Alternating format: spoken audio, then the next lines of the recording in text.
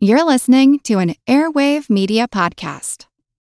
At Evernorth Health Services, we believe costs shouldn't get in the way of life-changing care, and we're doing everything in our power to make it possible. Behavioral health solutions that also keep your projections at their best? It's possible. Pharmacy benefits that benefit your bottom line? It's possible. Complex specialty care that cares about your ROI? It's possible. Because we're already doing it.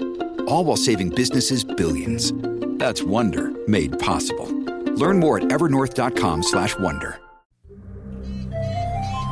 We're listening to the sounds of a laboratory where researchers are developing plastics that can better deliver drugs to precisely where they're needed in our bodies.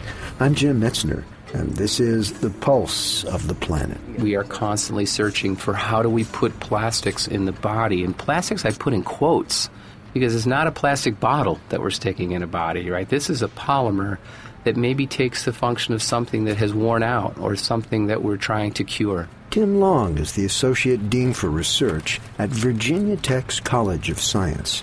So, for example, trying to introduce a drug to a cancer cell, could we use a plastic or a polymer to target that delivery to that disease site?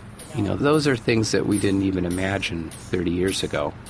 The body is very good at preventing things from entering it. You know, think about our skin.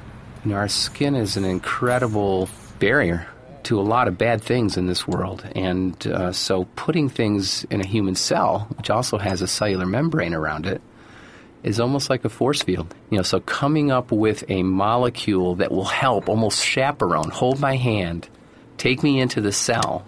And by the way, don't kill my cell. You know, don't kill me. Don't hurt me in any way. Only do the positive. So coming up with that chaperone, that polymer that would bind to that drug and say, open the door and go in, that's a completely different paradigm.